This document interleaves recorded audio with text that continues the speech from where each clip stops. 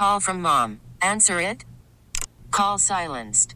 Instacart knows nothing gets between you and the game. That's why they make ordering from your couch easy. Stock up today and get all your groceries for the week delivered in as fast as 30 minutes without missing a minute of the game. You have 47 new voicemails. Download the app to get free delivery on your first 3 orders while supplies last. Minimum $10 per order. Additional terms apply. US.com. When breaking news happens, follow it here. KJCE Rollingwood Austin, KKMJ HD2 Austin, or anywhere you go at talk1370.com. Talk 1370. CBS News, I'm Pam Coulter.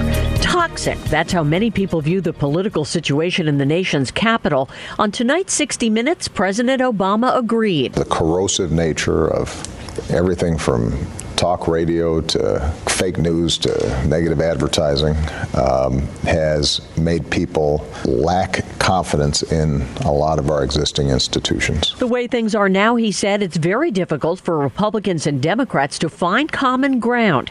Mr. Obama will have more free time after Friday when he becomes Citizen Obama. I do not expect to be behind a desk a lot. I look forward to teaching the occasional class because I was a professor and I had fun doing it. The political divide is glaring this week, with 24 House Democrats saying they will not attend Donald Trump's inauguration. Chief among them, Georgia Congressman and civil rights legend John Lewis, who said Russian hacking makes Mr. Trump an illegitimate president. I'm Tom Foti. Days before Donald Trump's inauguration, and with Congressman John Lewis among a dozen or so Democrats now promising not to show up, Vice President-elect Pence tells Face the Nation. I do hope that John Lewis will reconsider attending the inauguration. From incoming White House Chief of Staff Reince Priebus on NBC's Meet the Press. It's shocking that Congressman Lewis, who is a civil rights icon, would actually question the legitimacy of an election in this country and starting this firestorm. Which has also been fueled on Donald Trump's Twitter account. Tom Foti, CBS News, Washington. At noon this Friday, Hail to the Chief will be played for President Donald Trump. There was a full-scale inauguration rehearsal in the nation's capital today. Interviews with newspapers in the UK and Germany, Mr. Trump made comments that could make European allies nervous. He described NATO as obsolete and said the countries aren't paying what they're supposed to pay. He also suggested a deal with Russia would reduce nuclear arsenals and ease sanctions on Moscow. Russia's been under international sanctions for its actions in Crimea and the Ukraine. Drivers are being urged to stay off the roads in parts of Nebraska, Kansas, and elsewhere in the central U.S., where an ice storm has caused dangerously slick highways. Workers at Arrowhead Stadium in Kansas City worked to get ice out of the stands, even as an ice storm warning was lifted. The storm left 11,000 customers without power in Oklahoma. An 18-year-old Camilla Mobley met her birth parents for the first time today. The South Carolina woman was abducted from a Florida hospital hours after she was born. She met her parents in Waterboro, 50 miles west of Charleston, where she was raised under a false name. 51-year-old Gloria Williams faces kidnapping charges. This is CBS News. Talk 1370. The right choice. The following is a paid commercial program. Views and opinions expressed are those of the host or their guests and are not necessarily those of Talk 1370 or Entercom Communications.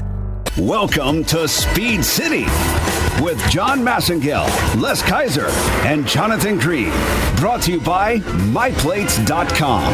Upgrade your license plate at MyPlates.com. It's the fastest hour on the radio. Speed City. Good evening, Gearheads. Welcome to Speed City. We're live here in Austin, Texas. Just watched our Cowboys lose. But that's all the football you're going to get on this show tonight because we're pretty fired up. We got a bunch of stuff to talk about. This is John Massengale, and I am joined in studio tonight by Tony Calderon. Tony, welcome back to Speed City. Thank you. Happy to be back. Well, we're excited to have you back. We got a lot to talk about. Jonathan Green is going to be joining us here in just a moment. He is down in New Zealand at the Toyota Racing Series. And Les Kaiser's not going to be on the show, but he's out in California. He actually caught up with the guys at ARC Motorcycle. You know, that's the team. That's the new American manufacturer that's run by Keanu Reeves. And he also caught up with a gentleman that's Keanu's partner, actually.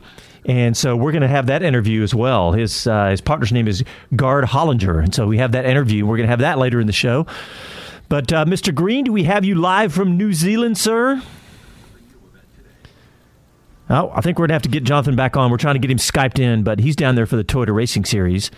And we've had a lot of folks on talking about the Toyota Racing Series. And Tony, you've got one of your guys down there. Tony is, let's introduce you, though. Tony is a race team manager, and you've got a bunch of race drivers that you manage. And so who do you have down in at the Toyota Racing Series? Yeah, that's right. We have one of our clients, Corey Enders, who's a young Texan driver from Houston.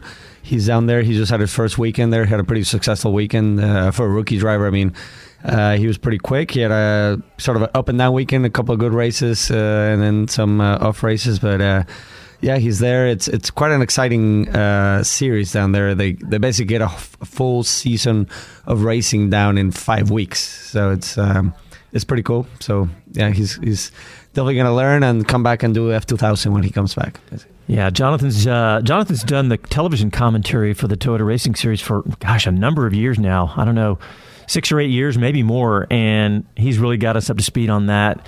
And it's amazing the drivers that have come through that thing. So this is a big deal, really, for young American drivers to get down there, because there's Corey Enders, and there's a couple other Americans. We'll get Jonathan to talk about those guys as well. And he's got some interviews they just completed the first weekend down there. So we'll be talking a lot about that. But let's also talk about what we're going to go over on the show tonight, because there's some things going on. We've got, obviously, Valtteri Bottas in the news in Formula One, because it looks like that deal for him to move to Mercedes is going to wrap up this week. And so we'll talk about that and the different angles on that. But also, big deal this week, Tony. We've got Liberty Media and the shareholder meeting. You know, we've talked about Liberty Media, how they bought into Formula One, but this hasn't really happened yet. The deal's not sealed until this Wednesday. And so they're having that shareholders meeting. That's pretty cool, huh? Yeah, like I say, it hasn't happened yet, but more importantly, obviously, because it hasn't happened yet, we haven't seen the effects of it in Formula One, which I think are going to be big, because it will sort of turn Formula One into, the future, or which is what all the other series have done. Formula One's been a little old school as far as media and social media goes, and, how they interact with fans and all that. I think this is going to be a big change for them. And, I'm pretty interested in see what's going to happen with it, because obviously when you have Bernie Ecclestone running things, he's always done an amazing job with Formula One, but it's been pretty old school. So let's see what happens when some guys take over and they kind of, turn into the 21st century.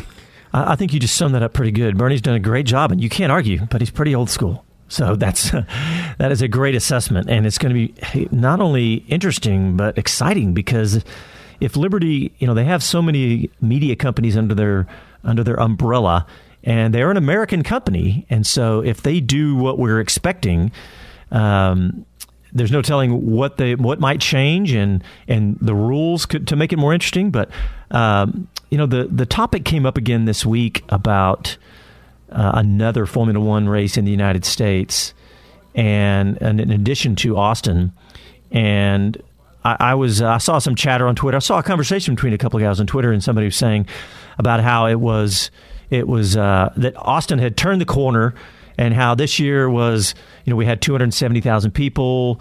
But I feel like here in Austin especially, like when I'm out, I'm always asking people, what do you, have you been to a race? I'll ask everything from waiters and waitresses and everything. So, and I'm amazed at how many people think that Formula One is gone, because, in the controversial way that Bernie negotiates in the press is what I call it. He's saying, well, I guess the United States is not going to be on the grid. We haven't received their payment. It's like, why do you have to do that in the middle of the press? Because here in the United States, here in Austin, the news stories, the news stations here, they pick up on it and go, wow, looks like we may not be on the grid or not be on the calendar this year. And we all who have followed it all know that that's just the way that Bernie's always done it. It's very public in the way all those negotiations happen. And the fact that so many people say, oh, I thought it was done. I didn't realize it was still going to happen. And then I'll say, well, Taylor Swift came, and they'll go, oh, yeah, I remember that. So I don't know. Obviously, you travel the globe and all those things with race teams, but have you seen the same thing here in Austin? Yeah, I mean, I think everybody questions it every year now because it's been questionable every year. However, I feel like it feels like it's been the most secure year. At least 17 feels like it's not in question anymore. Like everybody thinks like, yeah, it's happening. You know, if you see like a couple of years ago, like it wasn't even confirmed in the calendar. Yeah. You know, it was. Now it seems like, you know, it will happen. I think having Taylor Swift here was definitely kind of it was a game that Coda played for sure, but it worked out. I mean, they had a big crowd, and it seems like ticket sales went well, and it's all about politics at the end of the day, right? Like, is a state going to support with their subsidy of the event? But it seems like everything sounds good right now because it was a good event. We had, like say, you said, over 200,000 people. So hopefully we're good to go for a few more years, and everyone will come here. And whether they will go somewhere else, I know Las Vegas is rumored to amongst perhaps others be on the schedule amongst others. I know for sure people are working on it. I hope it happens. You know, we need more Formula One in the U.S., and the more races we have, I think the more it will raise the exposure of it. And I think having another race in the U.S. will only help Austin. It won't hurt at all. So.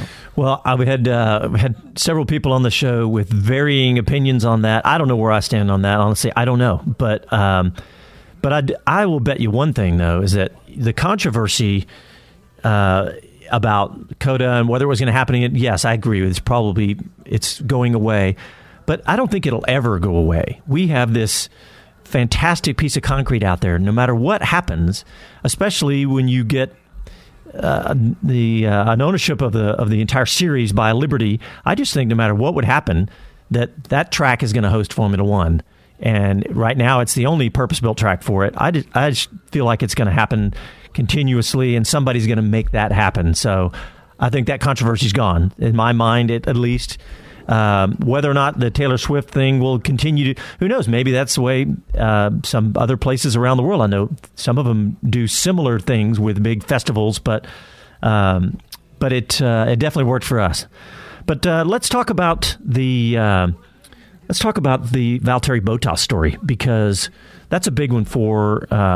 It's a big one. It's a huge story.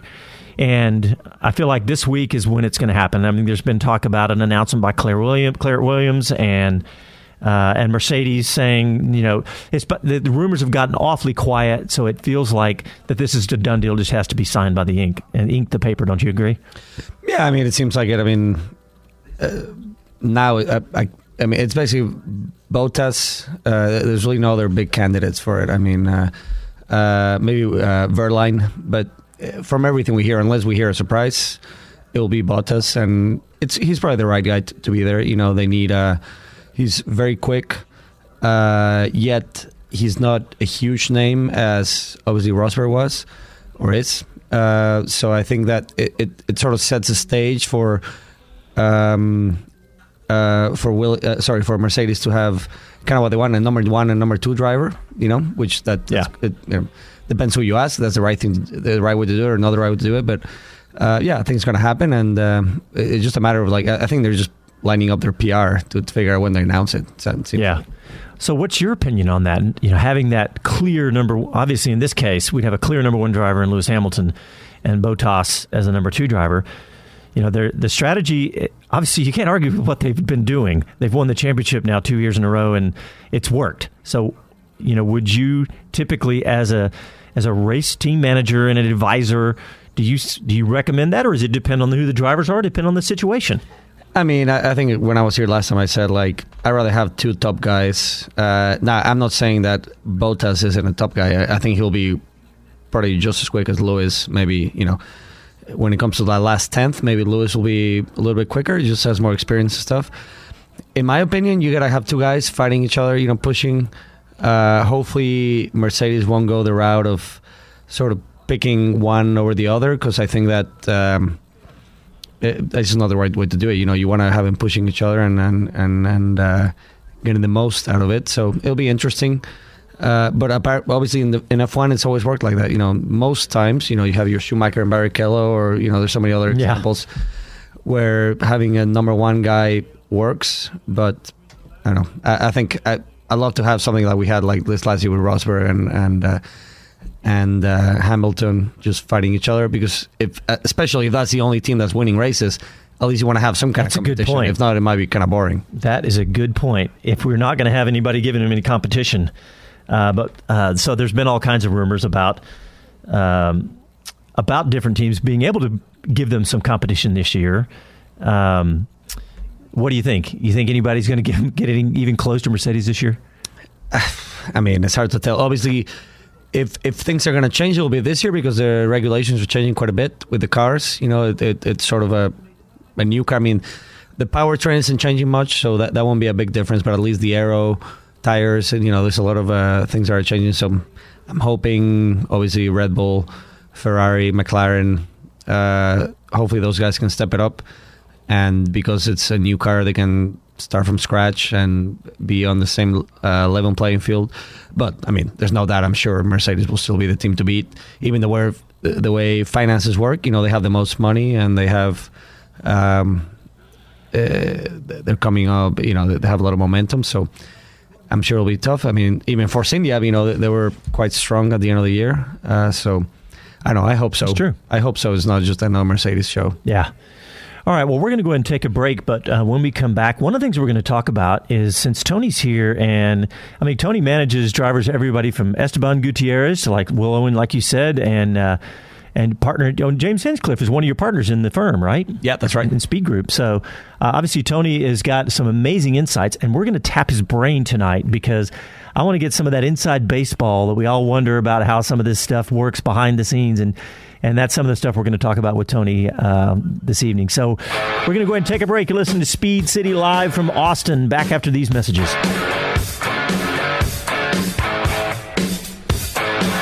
Living easy, living free.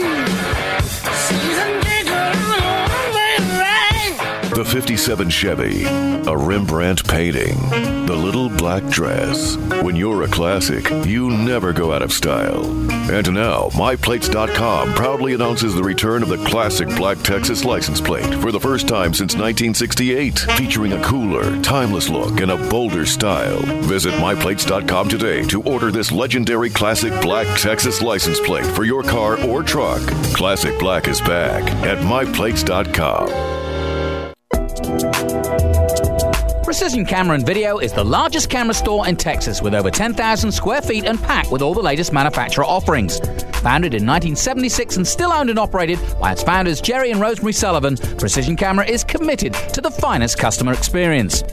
With hand-picked products and on-hand experts, you won't find a more helpful, knowledgeable and accommodating sales staff for quality service. Come see for yourself. Precision Camera and Video, 2438 West Anderson Lane. As a rider, you know what you like. The power, the feel, the ride. When it comes to gear, you know what keeps you safe. Ducati Austin provides riders with the finest in Dan Easy leathers, the best the market offers. Visit Ducati Austin on Breaker Lane just east of I-35 and throw your leg over the most iconic sports bike ever built. Ducati. Even take it for a test ride or see what's been described as art on wheels from MV Augusta. You know what you like. See it at Ducati Austin. Online at MotoAustin.com. There's nothing like getting on a motorcycle and exploring the hill country for the day. What about taking that bucket list ride of a lifetime to some far-off destination or event? We're here to tell you that you don't have to own a motorcycle, because with Lone Star Moto Rentals, you can rent a Ducati, BMW, KTM, or other premium motorcycles. Visit LoneStarMotoRentals.com. That's LoneStarMotoRentals.com. And come ride. Talk 1370, the right choice. Hey, it's Patrick Lindsay, driving the Park Place Motorsports Porsche, and this is Speed City. Welcome back to Speed City. We're here in Austin, Texas, and we have been talking a little bit about Formula One and Toyota Racing Series, and we're joined in studio tonight by Tony Calderon of the Speed Group. Tony, give us a little bit more about your background. I can try, but you do it better than me. Thanks. Yeah, I mean, I've been racing my whole life, basically.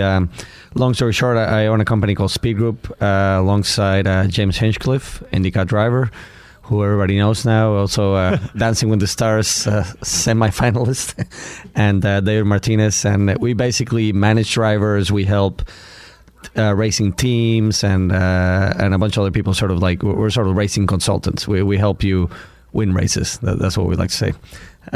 So yeah, we do things all over the place: Formula One, World Endurance Championship, IMSA, IndyCar, kind of all over the place. That's awesome. So let's talk about some of the things that I was telling when Tony got here tonight, right before the show. I was like, "Hey, I want to talk about kind of inside baseball stuff and get some of the things that you guys have to deal with, as helping drivers win races and helping teams win races." And just in passing this, I had dinner with Zach Brown the other night. And I was like, "You did? Incredible." So talk about why you had dinner with him, which is really cool for one of your drivers, and maybe a little bit of some scoop for us. How about that? Yeah, it's quite exciting. One of our drivers, Will Owen, who came up in the Mazda Road to Indy, basically, so the IndyCar ladder system. He was doing F2000 and then Pro Mazda, and then we decided that it was probably time for him to not pursue an IndyCar career anymore and pursue a sports car career for many reasons, mostly because it's just very tough to make it to IndyCar. It's very expensive, and there's very few spots, just like it is, just like F1. F1. And so I started looking at some sports cars options for him. Obviously, I've been very involved with sports cars in the World Endurance Championship and Le Mans and all that, because I've been managing a team called RGR Sport. And long story short, an opportunity came up with United Autosport, which is a team that Zach Brown owns alongside Richard Dean. Obviously, everybody knows Zach Brown now from McLaren, but he, I guess, on the side, you could say he's been growing his own team for a long time. So we got in touch with them, and Will had he tested actually for RGR Sport in Bahrain at the rookie test for the World Endurance Championship. He did a great job, and after that, United really wanted to have him. So we managed to get him a deal with them, and so 2 days ago we got, or 5 days ago, we got to go to the UK. There was the Autosport Motorsports Convention over there, and Zach Brown and his team had a big display there because they're the representatives for the Ligier cars in the UK. So anyway, long story, we got to announce Will's deal with them. He's going to race the European Le Mans Series and the 24 Hours of Le Mans with them. So we got to had dinner with Zach and his partner and just kind of get to know him. It was very special. Obviously, Zach is probably, I think I just saw an article today, he's the busiest man in motorsports. I mean, he runs McLaren, he runs the Motorsports Network, which owns Autosport, which owns Motorsports.com. He runs his own team. I mean, it was quite an honor to be able to just kind of hang out with him and pick his brain and just kind of see what McLaren's up to and what everybody's up to. It was quite special. Yeah, that's pretty amazing. And I just love it that you're getting Americans. Where's Will Owen from? Colorado? Yes, he's from Denver, Colorado, but he actually goes to school at TCU, so he lives in Dallas right now. Oh, yeah, that's right. Yeah. That's right. I remember that now. So, hey, you know what? I think the producer just said that we've got Mr. Jonathan Green tapped into from New Zealand, from halfway around the globe. So we got to grab him while we got a connection to talk about the Toyota Racing Series. Mr. Green, how's it going? Good. Can you hear me? Maybe not. Hey, can you hear me? Now we got you. How's it going, man? Good. How are you guys? We're doing awesome. We were just chatting it up about Tony's. He's been a busy boy lately, but we got to hear about the Toyota Racing Series. Well, we got a good connection with you. Okay. Well, we just had the first round in Christchurch. We just came back actually last night. Very windy, but great racing, and I think we're in championship this year because the defending champion Lando Norris didn't return. Well, hey, Jonathan, you cut out just a little bit there. I'm not sure we're going to be able to get the connection to work tonight, but we do have all those interviews you brought in. Tell us about the three guys that you sent interviews with. Yeah, I mean, basically the story of the first weekend was about the Kiwis and the Aussies because Marcus Armstrong from New Zealand won the first race, Thomas Randall of Australia won the second race, and Brendan Leach has come back to try to take on the rest of the world without the kind of practice, if you will, that the rest of them have had in terms of race pace, because he doesn't get to do anything but the New Zealand Championship. So there's some good fairy tale stories, especially 16-year-old Marcus Armstrong. Well, I know how exciting it is to be down there in the middle of that, Jonathan. I know you've done it for several years, and it's really cool to watch these young drivers come through. And I think I want to go ahead and try to play one of these interviews right now. Let's go ahead and play the clip from Thomas Randall that you were just talking about him. Let's hear from Thomas Randall. Okay, Speed City fans, I'm delighted to be here with Thomas Randall of Australia, who has just competed in the first round from Christchurch of the Toyota Racing Series and had a pretty eventful weekend. 1 minute you're up there and you thought you were just off the podium, the next minute you've won the race. So you won race 2 and you're only 3 points off leading the championship at the moment. Hey, look, it's been a great first weekend, and thank you, Jonathan, for having me here. I didn't really know what to expect after qualifying. It wasn't really the qualifying we were hoping for because we had so much pace in Thursday and Friday.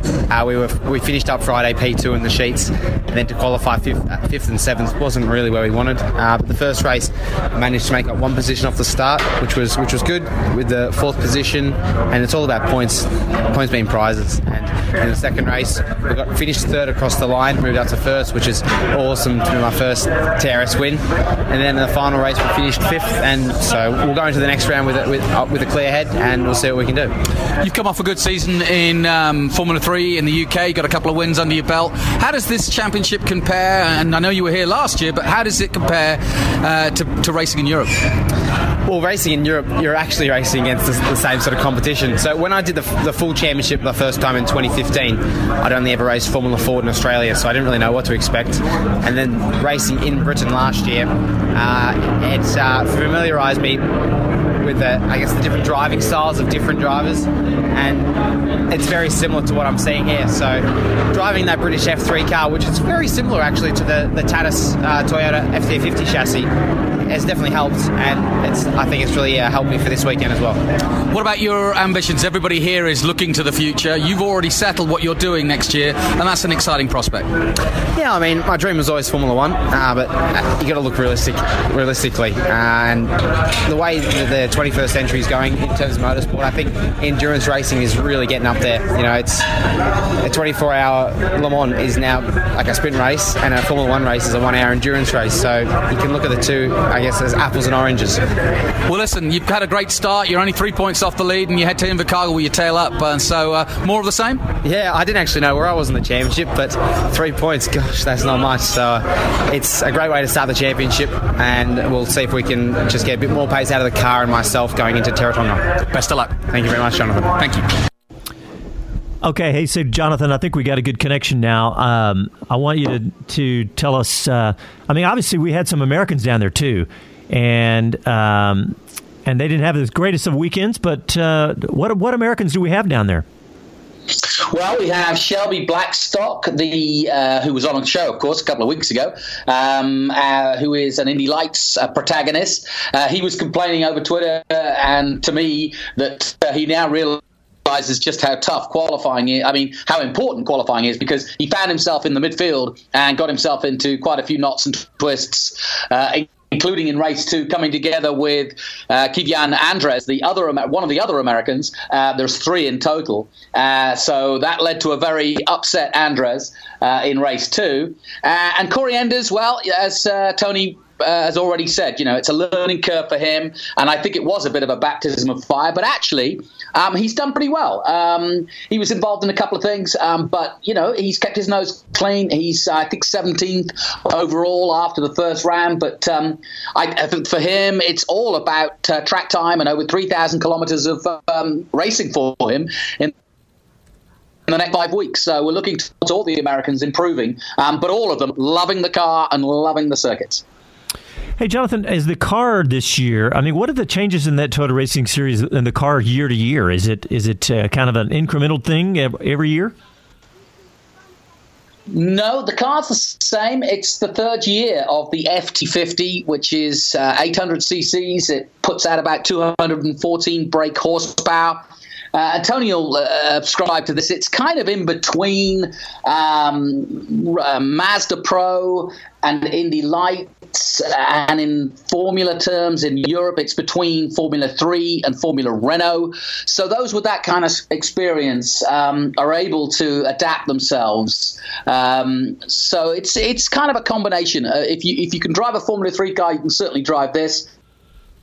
And if you're coming straight out of karting, it doesn't take long to get up to speed. But it's still a proper slicks and wings racing car that's capable of over 230k, and it's got 214 brake horsepower.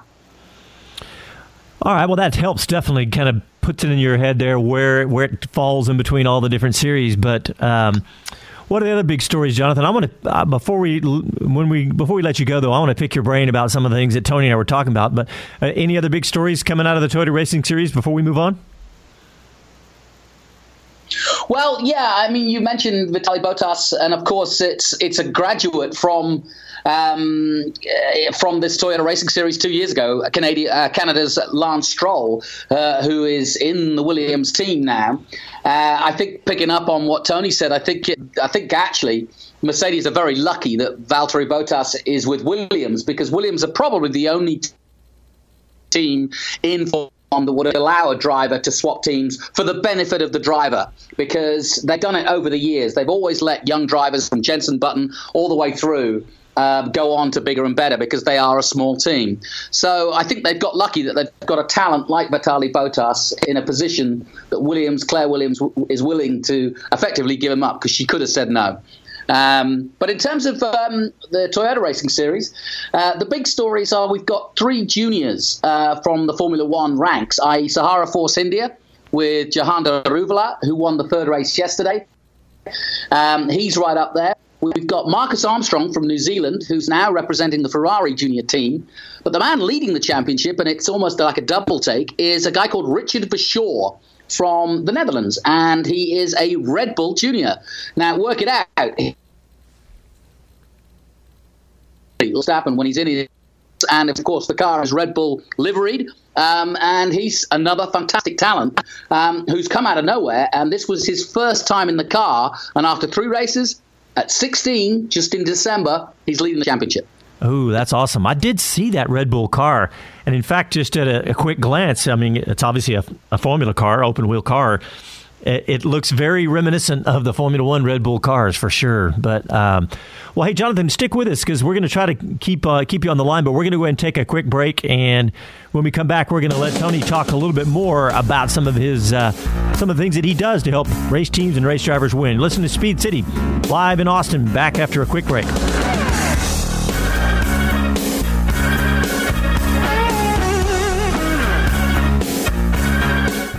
Hi, I am an official Texas license plate from MyPlates.com, and I'm here to say it's time to get personal, people. Tell the world who you are with a personalized plate from MyPlates.com, like me. I'm talking favorite color, favorite team, favorite charity, and of course, favorite state, Texas. Add your own message, and then the magic really happens. I'm the official Texas license plate from MyPlates.com, and I want to be your license plate. Go to MyPlates.com and order me today. Now that's what I'm talking about.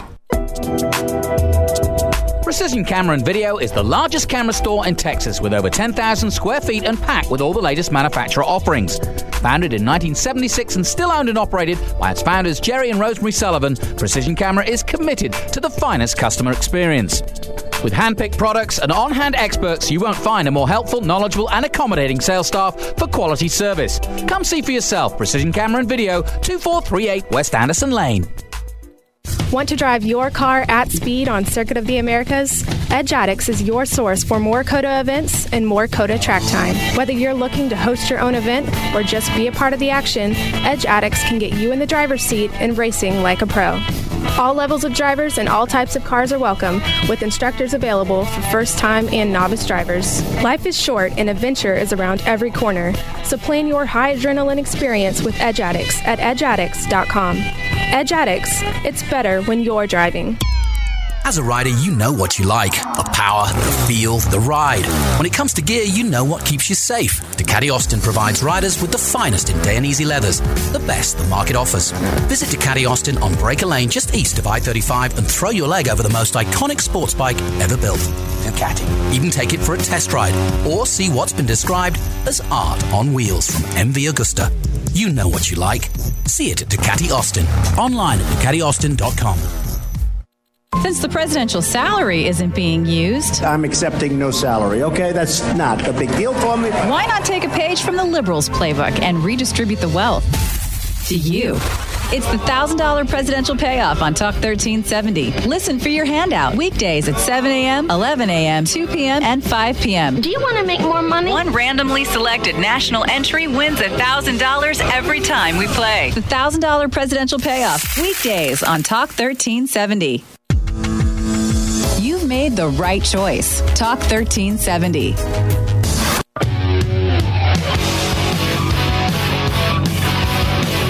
Hi, this is Ryan Diel, and this is Speed City. Welcome back to Speed City. You're smiling when you heard Ryan Diel, Tony. Yeah, he's a good friend of mine. I figured you probably knew him.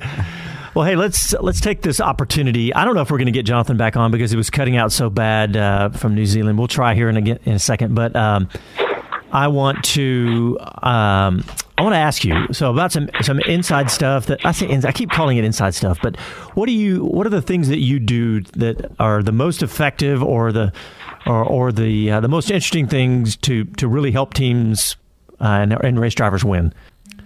I know that's a big question. That's a big question, yeah, for sure. No, I mean, what we do at Speed Group is we sort of like define 3 different things. One of the things we got to do is, first of all, we got to teach drivers how to drive, the coaching aspect of it. So, how do you drive a car fast, basically? And how do you become a race car driver? How do you deal with your engineers? Just literally learning the craft, let's say. The second thing is, how do you promote your brand? So that's really more about social media, PR, marketing, all that stuff. And then the third thing is the management of your career. So as a sports agent, like what we did with Will, can we find you a good opportunity with a team like United Autosport that's going to be racing at Le Mans? Or where are you in your career? Where do you need to go? What's the right path? What's the wrong path? What should you do? Because, obviously, it's no secret that being in racing takes a lot of money. You need a lot of either personal money or sponsorship money or anything to get ahead. So we kind of help you, manage that budget, let's say. So it's tough. I mean, racing, to be successful, it's a combination of things. Sadly, it's not like maybe in perhaps other sports where you're really good at throwing a ball or running or whatever, where you can just do it in high school and then and you get results and then that you move up to college and then you move to professional. Sadly, it doesn't work in racing. You got to have the funds to make it happen. Fuel isn't free, tires aren't free, mechanics aren't free. So you got to be able to show your talent, you got to be able to have some resources. So we can help you just make the most of that, basically. It's not easy because even if you have the money, then you got to figure out how to spend it wisely, not waste it, basically. Yeah, it's interesting. I know that there's Jonathan talks about it all the time that even at Formula One levels, there's a lot of race drivers that could, let's use Mercedes as an example. There's probably a more than a handful that could probably step into that seat and come close to what you just described a minute ago, where they may not be the very last 99.9 percentile as fast as Lewis Hamilton, but Bottas may be pretty close, and probably a pretty good handful of drivers that could, once you reach that level. So the same thing each level down is that it is more than just being able to drive fast. It's having the connections, making a smart hire of a team, a company like yours. So it's very complex. One thing I didn't realize that you guys did was actually help them in the driving side, and like you said, in the craft. How do you do that? Yeah, well, I mean, Corey Enders is a great example. He's in New Zealand right now. Like I said, Jonathan said, it's a learning experience for him. But he's actually this is pretty much his first racing season that he's done, and I think he qualified 11th for one of the races out of 20, which is quite impressive considering for a rookie, he probably has a a tenth of the experience that the other guys have there. What we've done with him is, we've been coaching him at MSR Houston, which is a track near here. I deal more with the management side of things, but my partners, David Martinez and James Hinchcliffe, obviously they're very successful race car drivers. We actually literally show you, it's not magic. You can't just get in a car and drive. Obviously, of course there's some natural talent that goes to it, but you gotta know what to do, how to brake. There's a certain technique for braking, for cornering, for getting back on throttle. How do you your feedback that you give to your engineers, there's a lot to that. So we take drivers and we literally show them from like step one. Okay, this is how you drive a race car. Just like you would coach somebody, this is how you throw a football. This is, these are different techniques.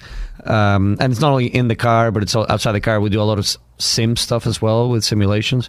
Obviously, driving a race car is expensive. So for every hour that our drivers are in a race car, they spend 20 hours in the sim with our coaches, because we can do that remotely, which is great also. So somebody can be in their house in Georgia, like one of our drivers, Theo Bean, he'll be in Georgia, but our coaches are in Houston or Indianapolis or wherever, and they can literally do a real-time coaching session online through sim racing. So, it's not magic. You got to teach somebody how to do it, and that's what it takes. Yeah, and I took years ago, just for fun, I took the a 3-day racing school at Skip Barber.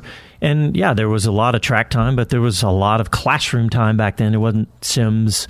They didn't have those. They might have them now, who knows. But there was a lot of classroom time where you literally they talked about everything from, like you said, braking, but, practicing where is the apex. Because some tracks, it's not as clear where the apex is with multiple, you got multiple turns within one turn, and where is each apex? So that can change depending on the type of car you're driving too. Oh yeah, you have downforce or not downforce, the speed, all that. Yeah, so it's there's a lot of theory that goes into it that you need to learn somehow. You can't just like I said, the feeling of it can come naturally, but at the end of the day, just like any other sport, you gotta have somebody just teach you the basics, at least, or the theory of it, so you can get fast at it.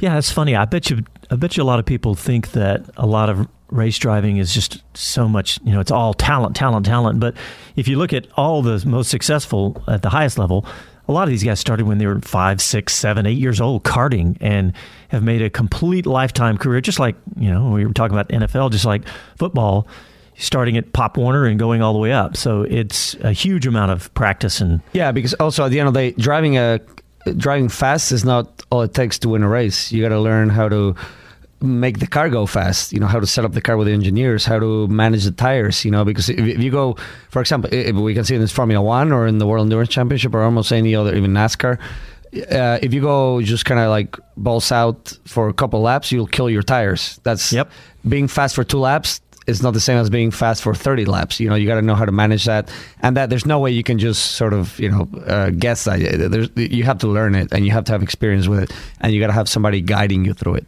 basically. Yeah, it's fascinating that there's so many aspects to what you do and getting a driver to that point. At the highest levels like Formula One, we always think of the money, and because that is a huge part of that. I remember before I'm thinking. In IndyCar, and I've watched several drivers, make it to IndyCar. It was fascinating to watch Alexander Rossi, but Connor Daly. We ran into him so many times here in Austin when he would come to the Formula One race, not as a driver, obviously at that point, but he really, really got frustrated, and he got frustrated on the air with us a couple of times. Like, I can't find a sponsor, and I can't get there, and it was obviously that there is a process, and you guys walking them through that kind of process.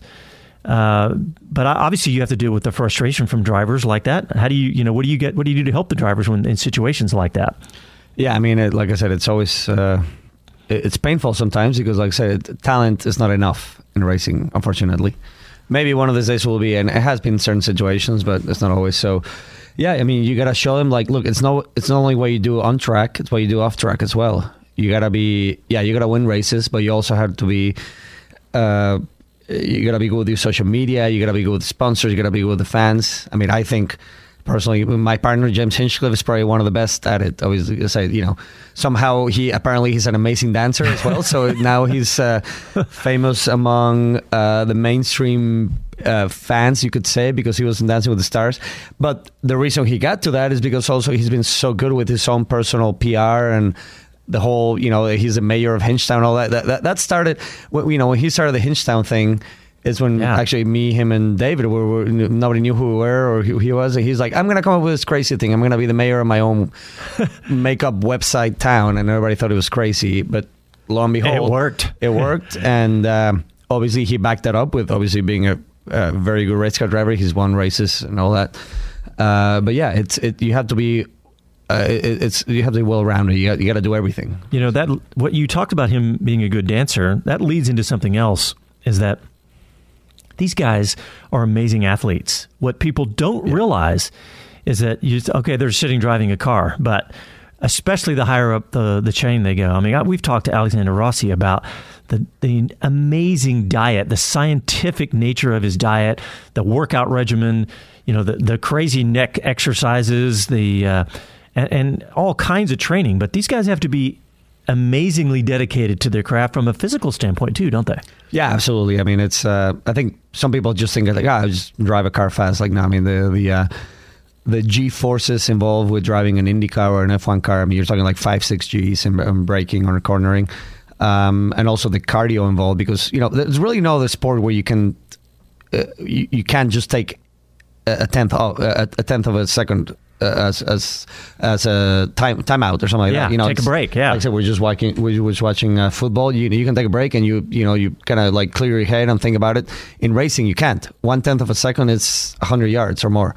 Yeah. So if you don't have the right cardio, you start getting distracted. If your muscles aren't strong enough, you start getting tired. And it's quite important. Actually, one of the days you guys should have Jim Leo from PitFit. It's a company in Indianapolis. He pretty much trains about half of the IndyCar race car drivers, and he has very specific training regimes. Let's say specifically for racing, so they know exactly what you need for your neck to be strong, for your upper body, for your legs, for braking, and and your reaction times and all that. It's very scientific, and like I said, most of the race car drivers, they're running marathons or doing Ironmans and all that. A lot of cycling. Pretty impressive how fit they are, for sure. Yeah. All right, well, we're going to take another quick break, and Jonathan Green just popped back on Skype, so we're going to try to get him back on here in a second. And we'll make this a fast break. Listen to Speed City live from Austin. Back after these messages.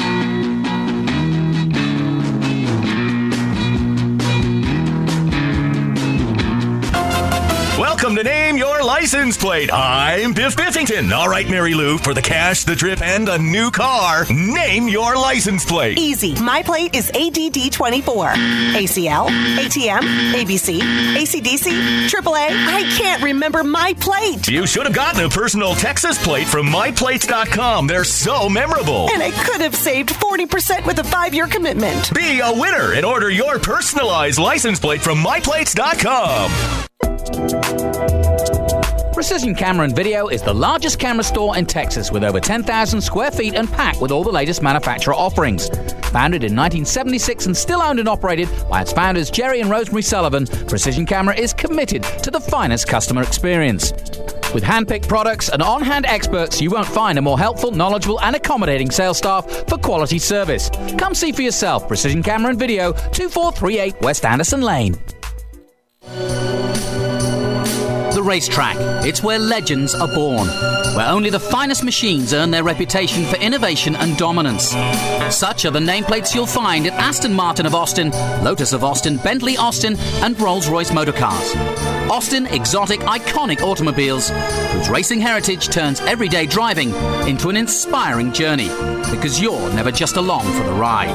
Highway 183 north of McNeil Road. On air, online, and on your smart device. Talk 1370 is the right choice.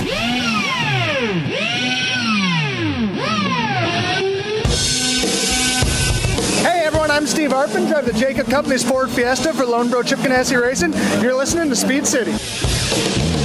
And he's an enthusiastic gentleman. Bring us back from the break. So we're here with Tony Calderon from the Speed Group. And, Tony, we got the 24 Hours of Daytona coming up. You were out there for the Roar, right? Yes, that's right. I was there last week, basically, for the pre-test. And it was quite good. It's going to be an interesting year. There's brand new cars with the DPIs and the LMP2s. And it's been quite exciting. I have a young driver out there, Jose Gutierrez, who's racing.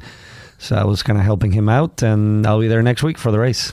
Awesome. Yeah, we talked a lot about the new Cadillac, man. I think the Mazda looks good too, but something about the way that Cadillac looks at DPI, I just thought it was an amazing looking race car, and I love the fact that they've got a big V8 in it. I know it's got a big fat restrictor plate on it too, apparently with a balance of performance. It's nobody wants to say this, but we're all pretty sure the Cadillac's the fastest car out there, even though they've been kind of sandbagging a little bit during testing. Okay, there you go. That's what we all think. See, that's some of that scoop I'm looking for right there.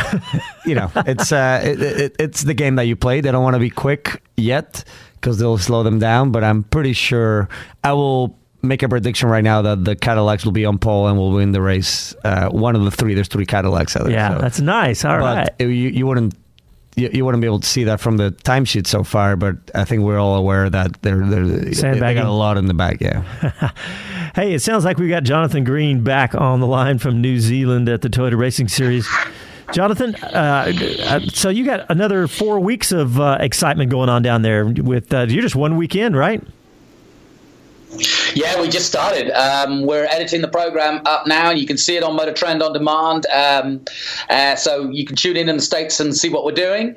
But we've got a full 4 more weeks of great racing. In fact, we're heading south on Thursday to Invercargill, which is noted for being the southernmost international circuit in the world. And it's right on the tip of the South Island of New Zealand. So it's pretty cool, but it's always raining. So I think we'll put those Americans to the full test, I think, next weekend.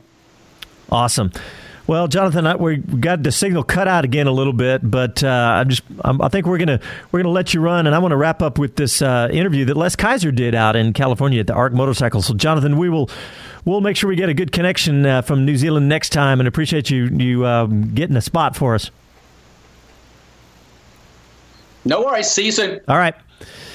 Well, speaking of that, let's play a little bit of that interview that we did. That Les Kaiser's out in California. He caught up with with Gard Hollinger of the new ARC motorcycle. I say new; it's a couple of years now, but this is Keanu Reeves. Yes, that Keanu Reeves, the Hollywood actor. Tony and I were joking about. He was like, he's starting his motorcycle company. I was like, yeah, that's what's the old saying? How do you make a small fortune in the racing business? You start with a large fortune. Yeah, exactly. I think, who knows? I mean, it's a really cool, badass motorcycles he's making, and I wish him all the best. And it's really an exciting project because they really are amazing. And Les was just frothing at it. So let's hear a little bit of that interview from Gard Hollinger. Alrighty, it's always fun when we get out and catch up with something new and exciting. And by all means, Arch Motorcycles is new and exciting. Taking the world by storm, these are not a mass production bike, but it's got a very cool history. We're going to start out with meeting Gard Hollinger. Gard is one of the ones that really kind of was one of the pair that started. Gard, welcome to Speed City. Good morning, Les. Welcome to Arch Motorcycle Company. Man, this is a great way to start the morning. No coffee required here. So let's just go to the beginning. How did this start? I hear there's a unique story about a sissy bar. The beginning story, the sissy bar story. So a friend of mine asked me if I was interested in building a sissy bar for a motorcycle Keanu Reeves was doing some work on, and I said no. And of course, Keanu tells a story better than I do, but it wasn't really about being snobbish. It was about life is short, and I wanted to spend my time doing more creative things. And I knew it wasn't going to be satisfying for a customer or my business to spend my time building a sissy bar. But there was an introduction based on that, and Keanu saw what I did, and then he said, well, what can we do to my motorcycle? And over about a 4-year process, we built this one-off motorcycle out of his 2005 Harley Dyna, and he was very involved in the process. It was kind of a unique project for me because it was sort of listening to what it was he wanted the motorcycle to do, and then trying to design something that had the design aesthetic that I was sort of known for in my chop rods business, and put it into this really usable, rideable package. And as that started to take shape, then there was some discussion about, well, maybe we need to make some more of these for the world. And then in late 2011, early 2012, after that motorcycle was done and we'd ridden it and felt, how unique it was to ride, this big sort of American V-twin hot rod, but that would handle, then Keanu talked me into starting Arch Motorcycle. That's probably not a bad pairing, and definitely gives an idea of the embryonic state that this started in. So, I'm loving seeing the varieties and the subtlety of differences between so many of these bikes here in the showroom. And one of the things that I find unique is I won't say that you're a mass producer, but you are a very high quality builder, building a bike specifically for someone. You showed me one and talked about the measurements of the rider and how they like to sit and getting it all situated for them. Yeah, I think this idea of a custom production motorcycle company is sort of unique. So, a lot of manufacturers either, if you look at the high-end automotive world, I think, they have their, custom departments, Ferrari, Lamborghini, McLaren, these kind of companies. But we really are based around the idea of each motorcycle is built on this proven platform that works, but each one is unique and built for the customer. So there's never going to be two alike. Even if you happen to point to one you've seen and you want that, we're going to try to figure out how to make it unique to you by changing something. And it starts with the ergonomics, so we have a discussion with the customer about what type of riding they like to do and the riding position, and then that's fine-tuned to them. Each seat is shaped to the customer, and then of course all of the finishes and the livery and that type of thing are done personally for them as well. One of the things that I've noticed here, I had the great opportunity to come through your production area where you've got your machines and CNC, and I'm seeing the finished components that are going into these. You don't see that very often happening here in the United States, and for one, thank you for doing that here. Well, that's a pretty cool deal, really. That's very exciting. I can't. I can only imagine how excited Les is out there doing that. But and remember, their website is archmotorcycle.com. You got to check it out because it's really supposed to be a big American powerful bike that handles too. So it's really exciting. But while I've got you, Tony, I want to talk about a couple other things you got going on. Obviously, Esteban Gutierrez is one of your clients, and he's got a new project going on, new gig, right? Yeah, that's right. Obviously, he's had a long career, a good career in Formula One, 3-4 years, and now, unfortunately, that didn't pan out. But he just announced that he's going to be racing in Formula E, which is quite exciting. Obviously, Formula E is growing like crazy. They just had a huge, actually, sim race in Las Vegas, which is quite interesting, with $1 million prize, which is kind of crazy. Has never been done before. We talked about that last week. That's amazing. Yeah, and so he still has to announce the details of it, but he'll be now a Formula E driver, which is amongst a bunch of other ex-Formula One drivers and current WEC drivers and a bunch of people. So yeah, it's quite exciting. We're really excited to sort of help him promote that from now on.